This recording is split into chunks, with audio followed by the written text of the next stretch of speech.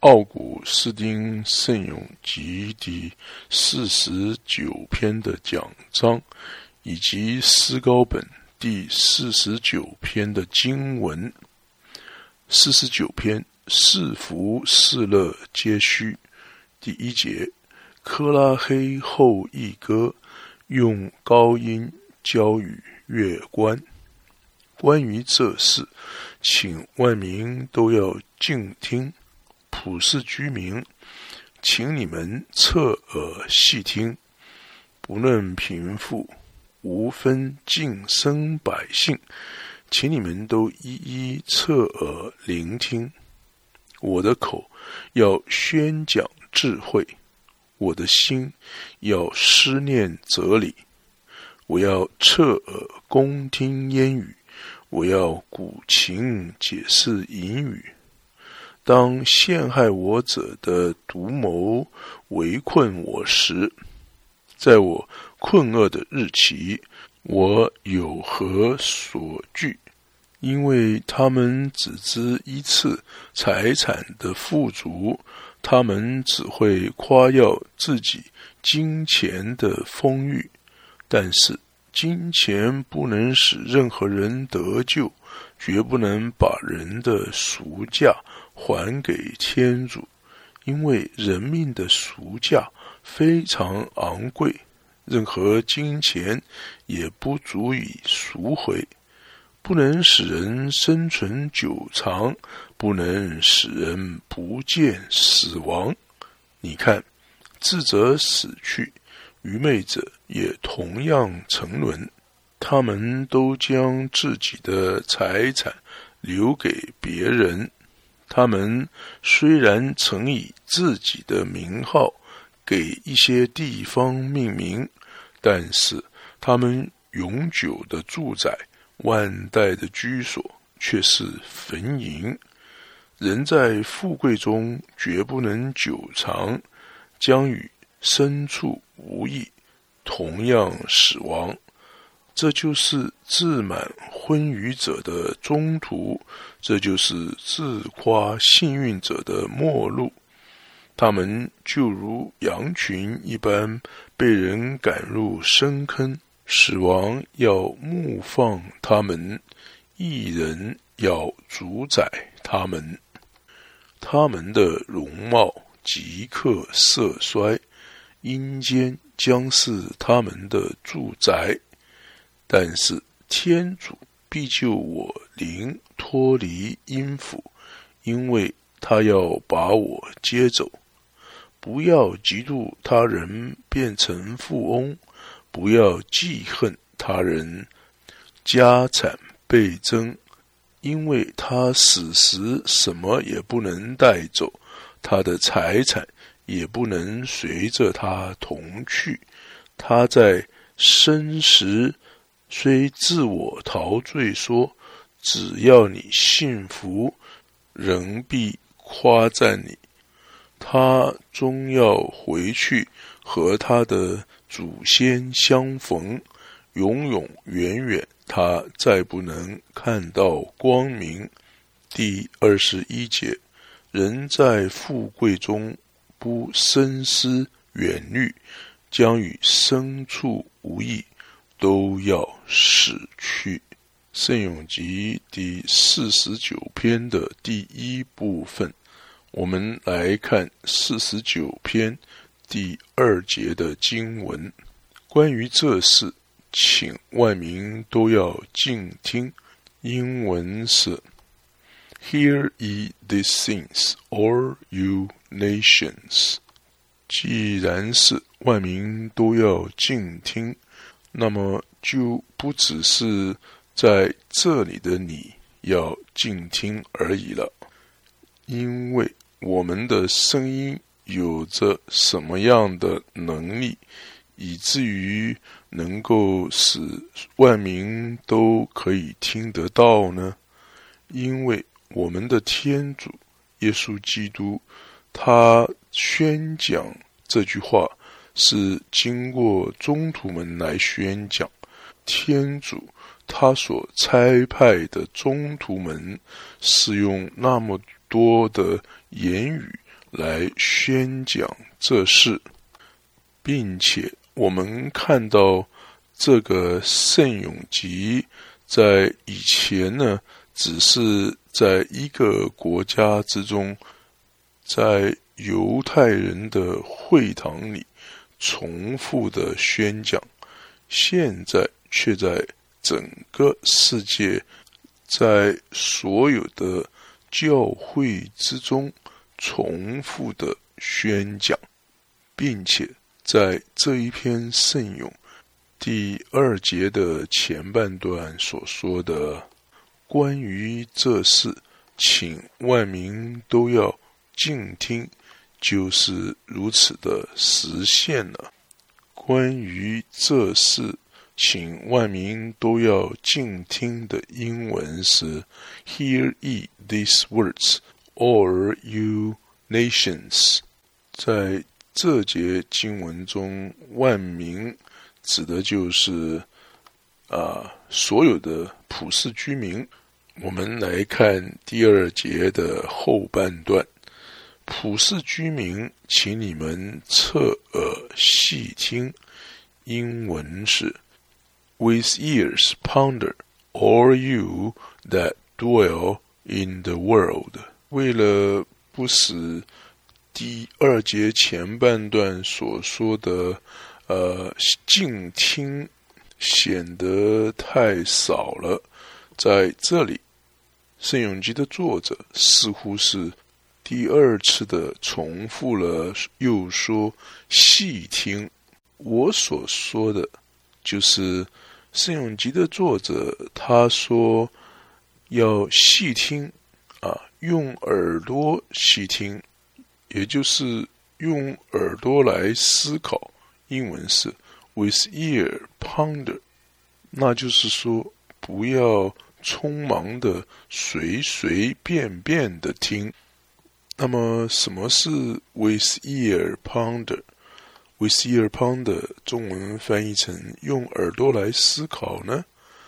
这就是在马窦福音11章15节我们的天主所说的，有耳的听吧。英文是 He that has ears to hear, let him hear。 因为所有在他面前的人都应该是有耳朵的，但是天主他要求的是他们的心那就是他们的耳朵。这就是在马窦福音11章15节所说的有耳的听吧的意思了。有耳的听吧的英文是 He that has ears to hear, let him hear。 这一篇圣咏的作者所要撞击的耳朵，所要聆听的耳朵，就是与马窦福音11章15节同样的那种耳朵了。英文是 With ear ponder, all you that dwells in the world。 也许在这里有一些区别，我们真的不应该将我们的看法窄化了，但是甚至于在这一项感官上的看法的解释是不会造成伤害的。也许在说万民和普世居民之间是有一些不同的。普世居民，或者可以说成是居住在普世的居民，万民的英文是 all the nations。 居住在普世的居民，英文是 all you that dwell in the world。 我们真的是不应该将我们的看法变狭窄了，但是甚至于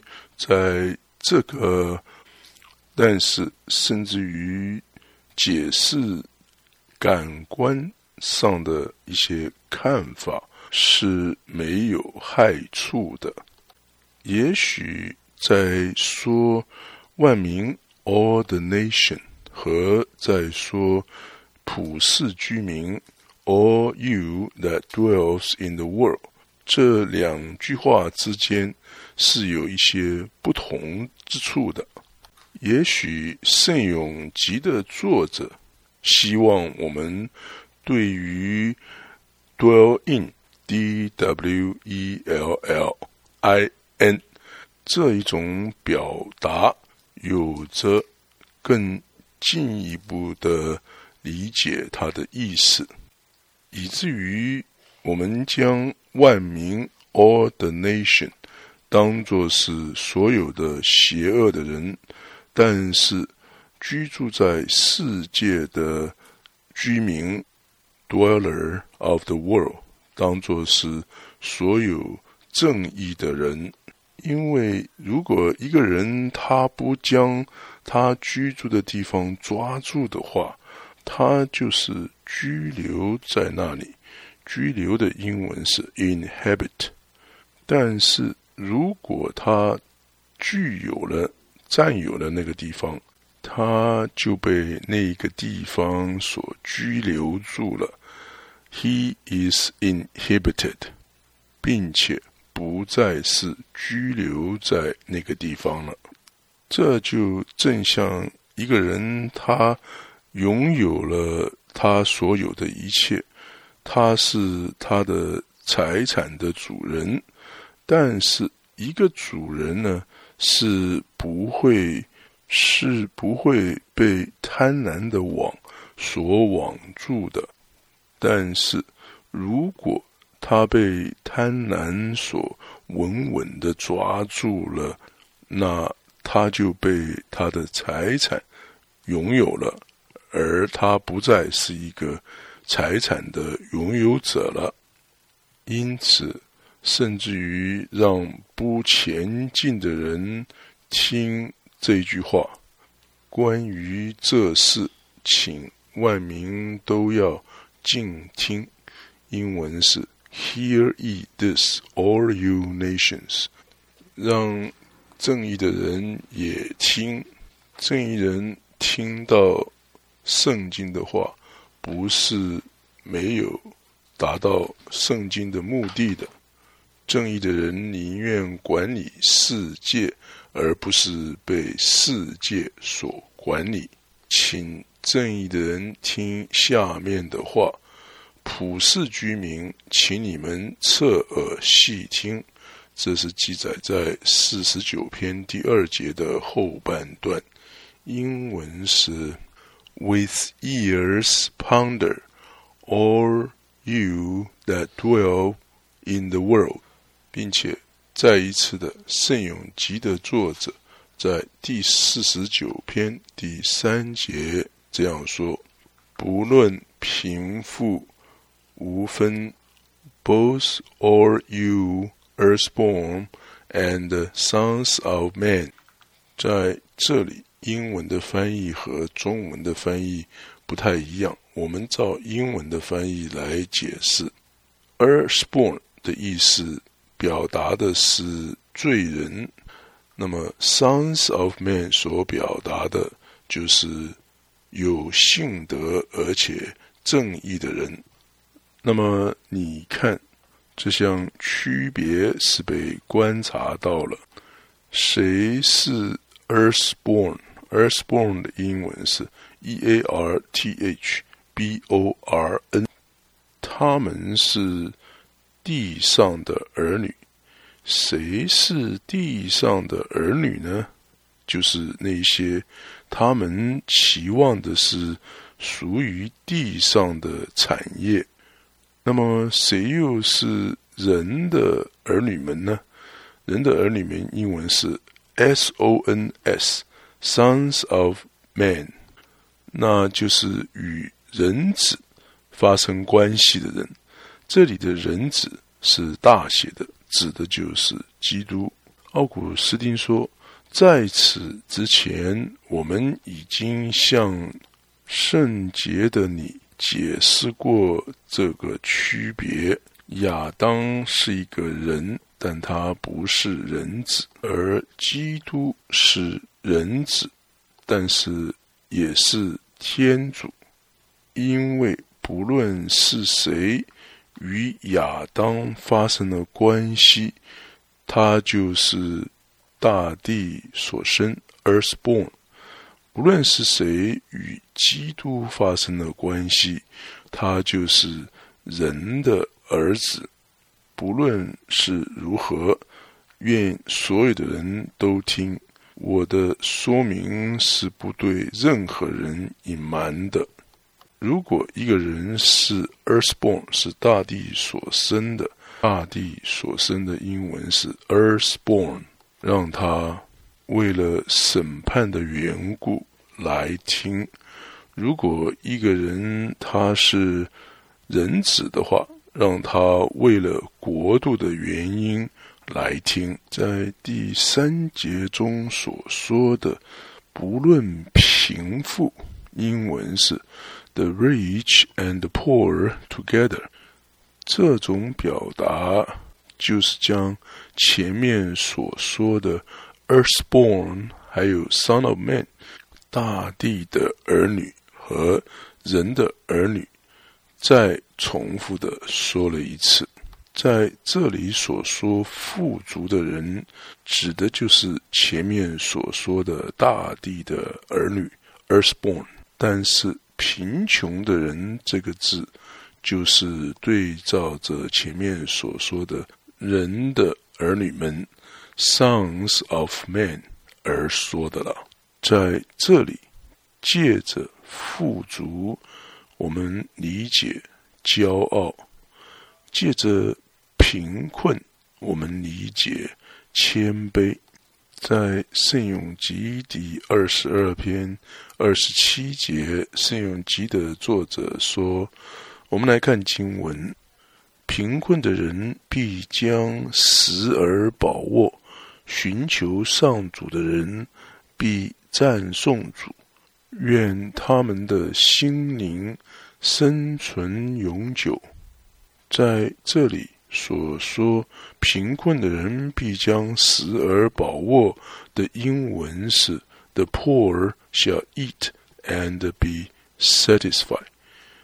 圣咏集的作者他是如何的称赞贫困的人呢？他说贫困的人将时而把握，他们吃什么呢？他们就是吃那些有信德的人所知道的那一个食物。这里的食物是大写的，指的就是基督了。他们将怎么样得到把握呢？他们就是借着学习他们天主的苦难，而且他们因此而获得天主的报偿，并非没有其原因的。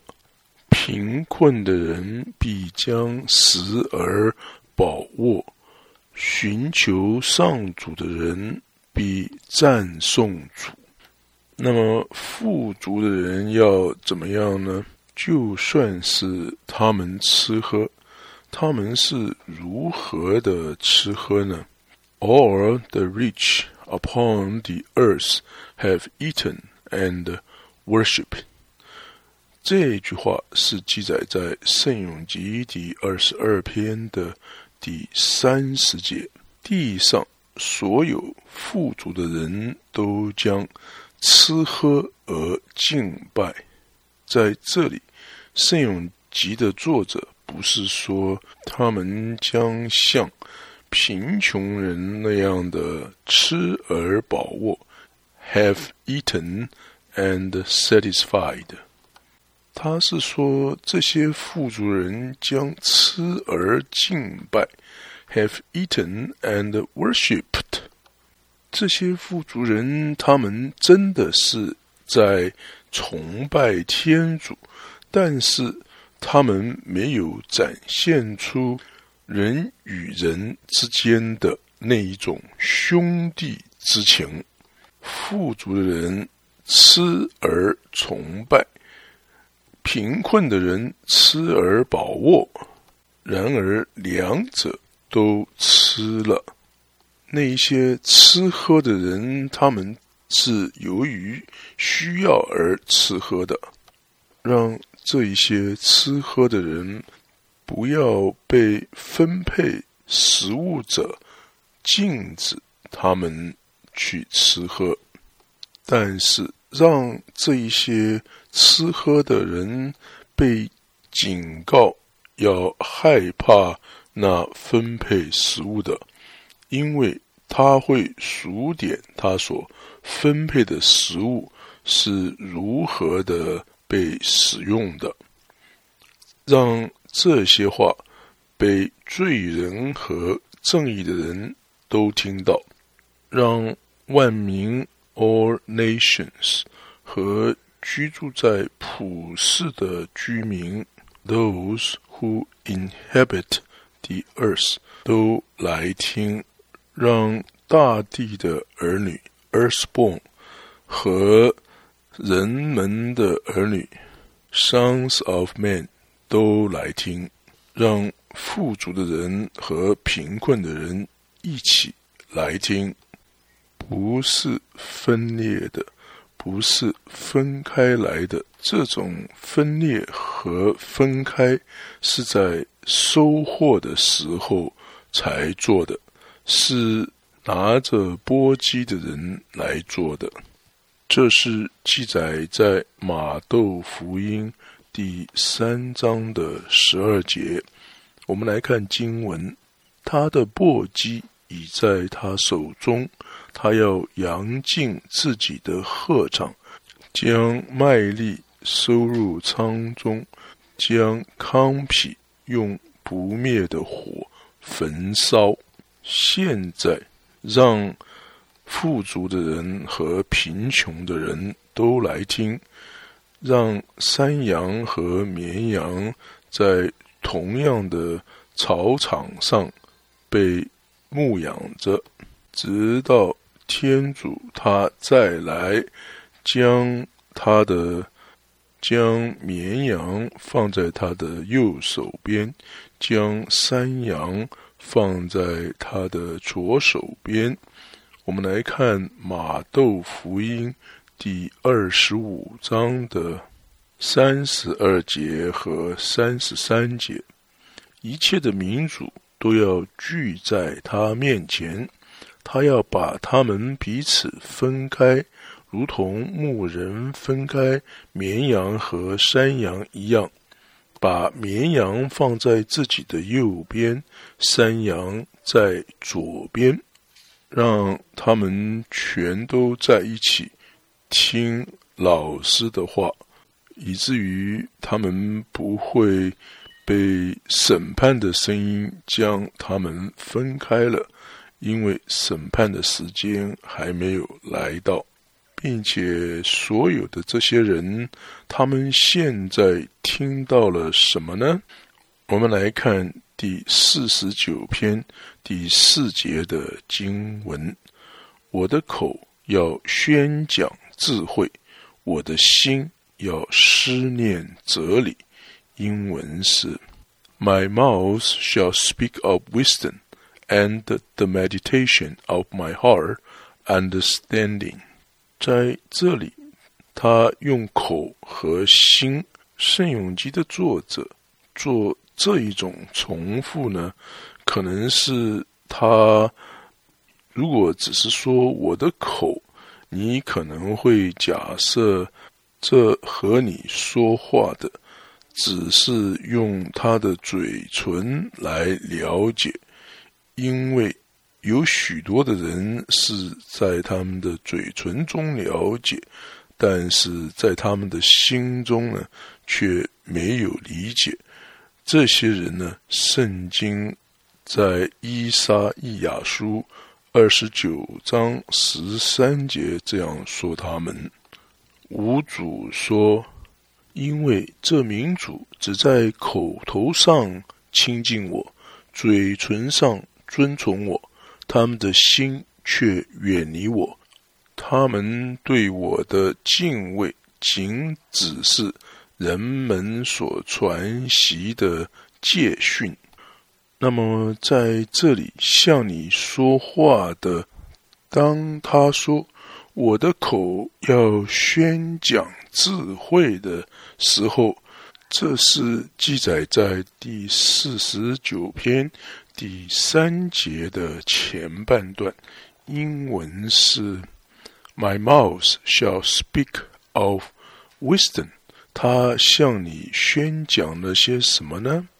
为了让你知道从他口中所发出的是从他心的底处所流露出来的，所以申咏集的作者在后面加上这一句话，我的心要思念哲理，英文是，这是记载在第49篇第4节的后半段，英文是And the meditation of my heart of understanding。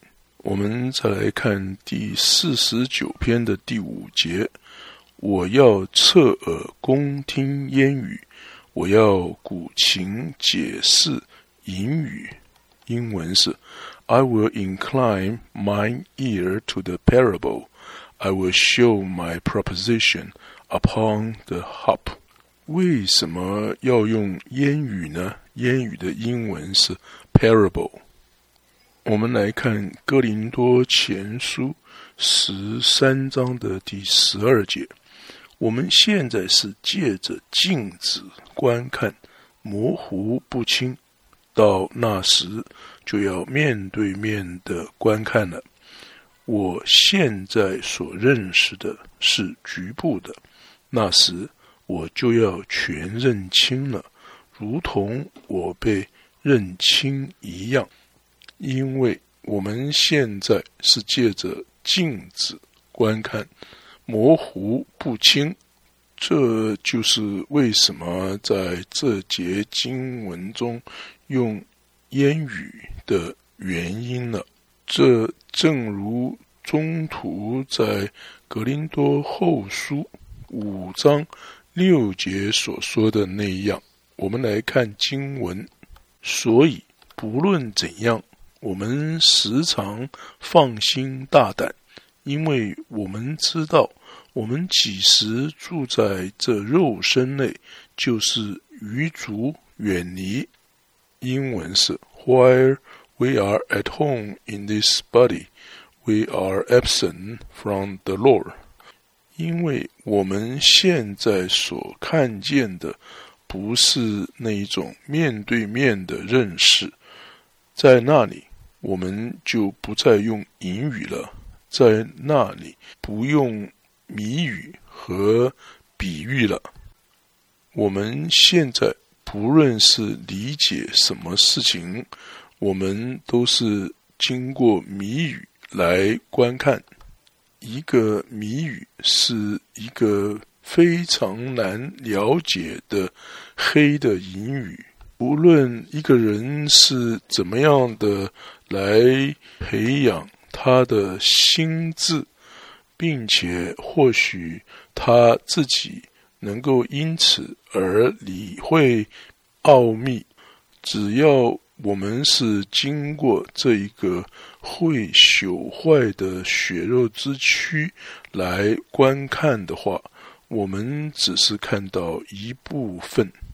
但是正如同他被那一些相信他的人看见，并且被那一些当他被审判，而且被那些将他钉十字架的人所看见，天主他被那一些他将要定罪和那一些他将要戴上冠冕的人所看见。但是天主对那一些爱他的人所应许的，对他的神性的那一种看见呢，是邪恶的人所看不见的。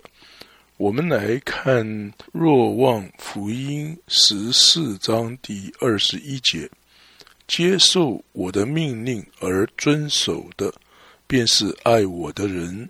谁爱我，我父也必爱他，我也要爱他，并将我自己显示给他。天主向爱他的人显示他自己，这种显示呢，在一种特定的方式下是熟悉的。天主将这种显示保留给他自己的子民，他不会将这种显示给不前进的人的。这一种看见的本身是哪一类的看见呢？基督与天父是相等的，是哪一种的基督呢？在若望福音书1章1节所说的基督是哪一类的基督呢？我们来看经文，在起初已有圣言，圣言与天主同在，圣言就是天主。英文是 In the beginning was the Word, and the Word was with God, and the Word was God。 只要我们还是在这世上做旅客的时候，就是为了这个看见，我们现在叹息，并且哀叹呻吟。叹息的英文是 sigh, S-I-G-N。 哀叹呻吟的英文是 groan, G-R-O-A-N。 而我们最终是会被带到这个看见的。这个看见，我们现在只能是在黑暗的情况之下看它。那么如果我们现在只是在暗中黑暗的情况下看它的话，那么让我们就像在49篇第5节所说的那样，我要侧耳恭听烟语，我的心要思念哲理。英文是 Incline our ear to the parable, show our proposition upon the harp。 让我们倾听我们所说的，让我们去做那些我们所教导的，并且他说了些什么呢？我们来看第49篇第6节的经文。当陷害我者的图谋围困我时，在我困厄的日期，我有何所惧？英文是 And wherefore shall I fear in the evil day? The iniquity of my heel shall compass me。 圣咏集的作者以某一些不为人所知的事情作为这篇圣咏的开始，所以如果他的敌人像在他的脚跟将他围绕的时候，他是应该害怕的。不是的，这种说法不是正确的。圣咏集的作者说，一个没有能力逃脱邪恶的人，让他不要害怕。比方说，一个对死亡有惧怕的人，他应该做什么来逃离死亡呢？让他这位由亚当所生出来的，让他告诉我，他是如何才能逃离那亚当所欠下的呢？但是让他考虑到他是由亚当所生出，并且已经跟随了基督，而且他应该付出那亚当所欠下的，而且获得了基督所应许的。因此那害怕死亡的是没有聪明才智可以帮助他逃避的，但是那害怕不前进的人，我们来看经文，然后他又对那些在他左边的说，可咒骂的，离开我，到那给魔鬼和他使者预备的永火里去吧。对不敬虔的人所说的这些定罪的事情，那些跟从了基督的人是有一个逃脱的，让他们不要惧怕吧。因为他们为什么要惧怕呢？他应该惧怕那像在他脚跟上环绕着的邪恶吗？那么如果他要免于这种邪恶在他脚跟环绕，让他走在天主的道路上吧，他就不会到那个邪恶的那一天了。这个邪恶的那一天，这最后的日子，就对他而言不会是邪恶的了。当他人活着的时候，让他们注意他们自己，让他们将那一些环绕在他们脚跟的邪恶推开了吧，让他们走在那一条天主说他自己是的那一条道路上。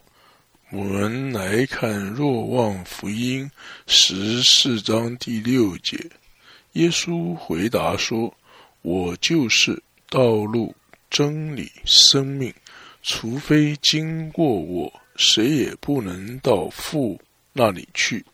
让他们不要害怕那最后审判的那个邪恶的日子，因为那一位是道路的他给他们安全的保证，让他们避免在他们脚跟上盘旋的罪恶吧。因为一个人是在他的脚跟上滑跌，让你的爱德被看到吧。天主对蛇说了些什么话？我们来看创世纪第1章第15节，我要把仇恨放在你和女人，你的后裔和他的后裔之间，他要踏碎你的头颅，你要伤害他的脚跟。他要踏碎你的头颅，英文是 She shall mark your head， 而你要伤害他的脚跟，英文是 You shall mark her heel。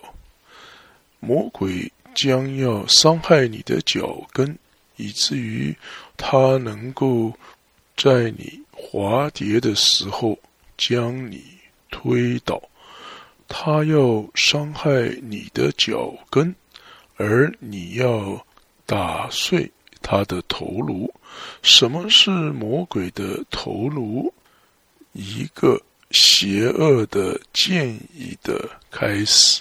当魔鬼开始建议一个邪恶的思想的时候，在欢乐开始之前，而跟着来的满足于那个欢乐来到之前，你就将它推到你的思想之外，并且这么一来，你就可以避免他的头，而他也不能抓住你的脚跟了。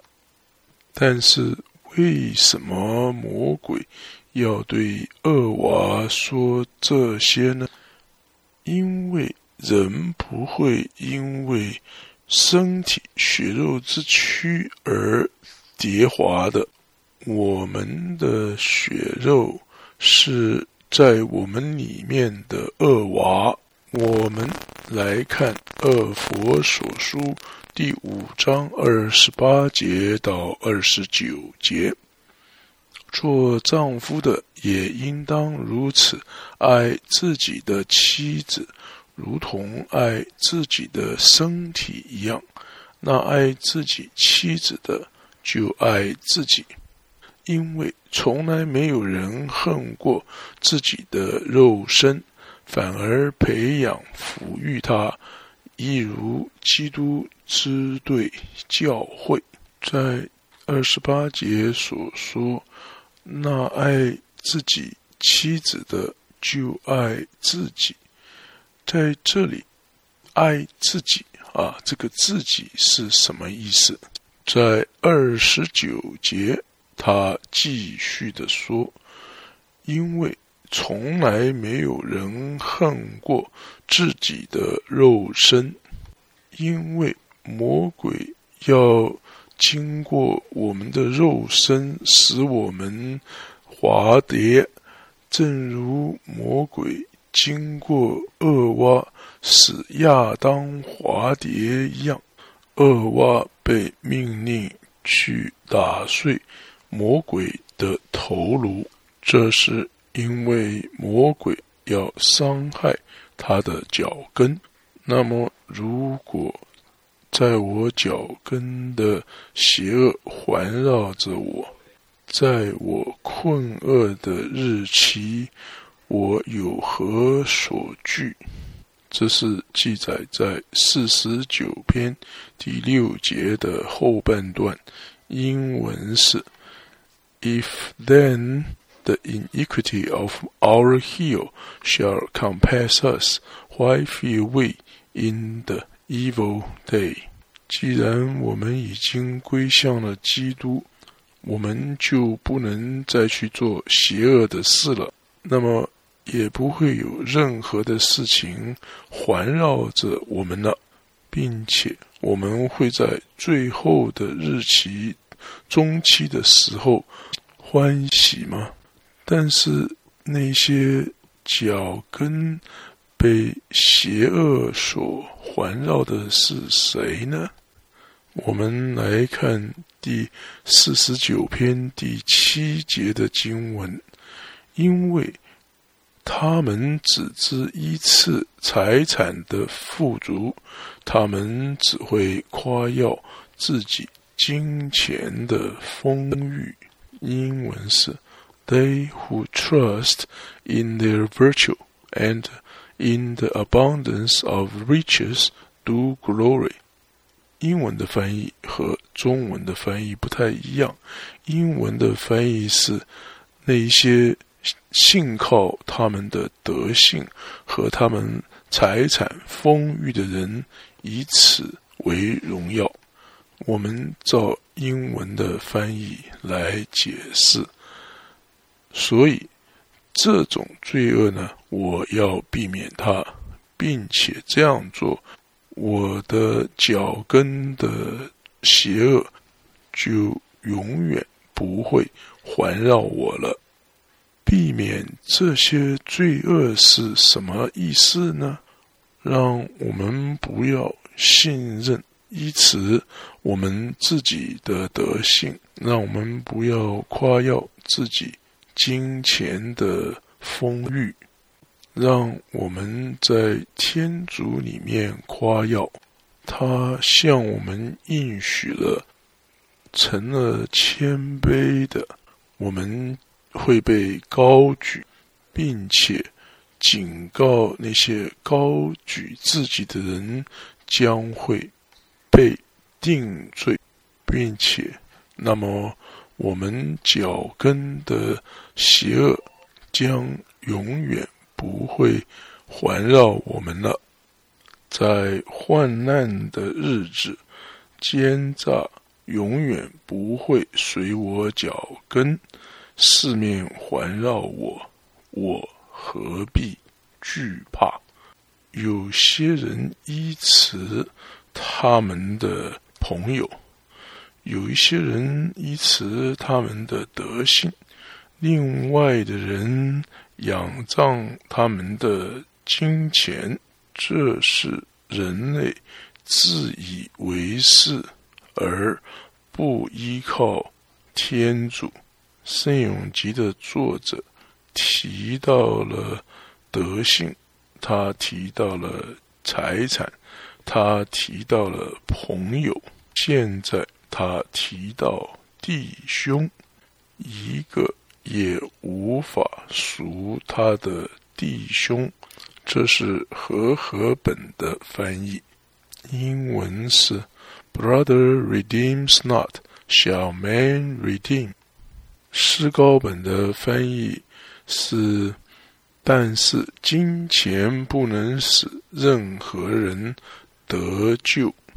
我们照英文的翻译来解释，你期待任何人能将你从要来的愤怒中赎回吗？如果弟兄都不能将你赎回，别人能将你赎回吗？谁是弟兄呢？如果天主没有将你赎回，将没有任何的人将你赎回。在马窦福音28章第10节记载着，耶稣对他们说，不要害怕，你们去报告我的兄弟，叫他们往加利勒亚去，他们要在那里看见我。在这节经文中说，报告我的兄弟。我们看出来，基督他愿意成为我们的兄弟，并且当我们对天主说我们的天父，这就在我们里面启示了。因为对天主说我们的天父的人，对基督说兄弟，因此愿那将天主作为他的天父，将基督作为他的兄弟的人，不要害怕那将要来临的邪恶的日子，因为奸诈不会跟随他的脚跟，四面环绕着他，因为他不是倚靠着他的德性，也不是以他丰富的财产为荣耀，也不是仰仗着他有势力的朋友而夸耀，让他仗势那为他而死的天主，以至于他不会永恒的去世。天主为了他的缘故而谦卑自己，以至于他可以被提升。天主他寻找那不前进的人，以至于天主能够被他借着信德而找到。因此，如果天主他不救赎，那人会将他救赎吗？如果人子不将他救赎，会有其他的任何人将他救赎吗？如果基督不救赎，亚当会救赎吗？ Brother redeem not, shall man redeem。 如果我们的兄弟基督不救赎，人会救赎吗？我们再来看第49篇第9节的经文，因为价非常昂贵，任何金钱也绝不足以赎回。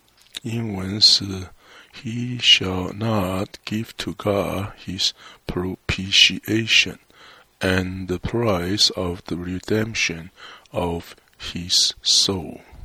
他依持着自己的德性，只会夸耀自己金钱的丰裕，但是金钱不能使任何人得救。英文是 Who shall not give to God his propitiation， 也就是说他能够给天主足够的金钱，借着这种赎价，他可以使得天主赦免了他的罪。我们再来看第49篇第9节的后半部，任何金钱也绝不足以赎回。英文是 Nor the price of the redemption of his soul。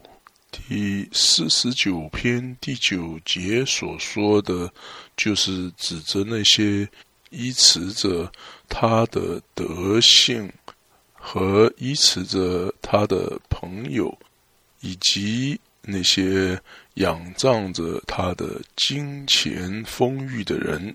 但是谁是那些将他的灵魂的赎价付出了的人呢？这些人，天主在路加福音16章第9节这样说他们。我们来看经文，我告诉你们，要用不义的钱财交结朋友，为在你们匮乏的时候，好叫他们收留你们到永远的帐幕里。那些不停止的施舍的人，将他们的灵魂的赎价付出了。我们来看弟茂德前书第6章第17节到19节。至于今世的妇人，你要劝诫他们，不要心高气傲，也不要寄望于无常的财富，唯独寄望于那将万物丰富地供给我们享用的天主。又要劝他们行善，在善功上致富，甘心施舍，乐意通财，为自己积蓄良好的根基，以备将来能享受那真正的生命。这是中途保禄借着弟茂德劝诫那些在今世富足的人。最后呢，提摩太劝诫这些富足人，他们所拥有的财富不要让他停滞在那里而不用它了，而将这些金钱用至在他们作为他们的灵魂的赎价。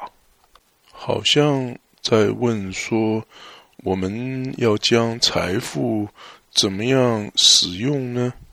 那就是记载在第18节，要在劝勉他们行善，在善功上致富，甘心施舍，乐意通财，并且他不会失去了他所施舍出去的钱财。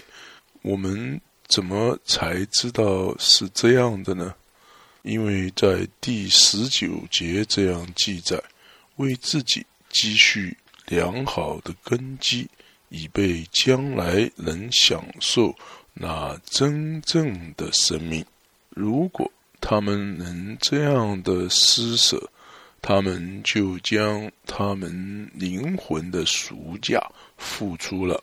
我们来看路加福音第12章第33节，要变卖你们所有的来施舍，为你们自己备下经久不朽的钱囊，在天上备下取用不尽的宝藏，在那里盗贼不能走进，蠹虫也不能损坏。这是天主的意见，天主不愿意你的财产损失，但是他给你意见，要将你的金钱改换在正确的地方使用，让你的爱心对这事能够理解。好的，奥古斯丁圣咏集第49篇第一部分的讲章现在全部的结束了，请继续的收听第二部分的讲章。谢谢你的收听。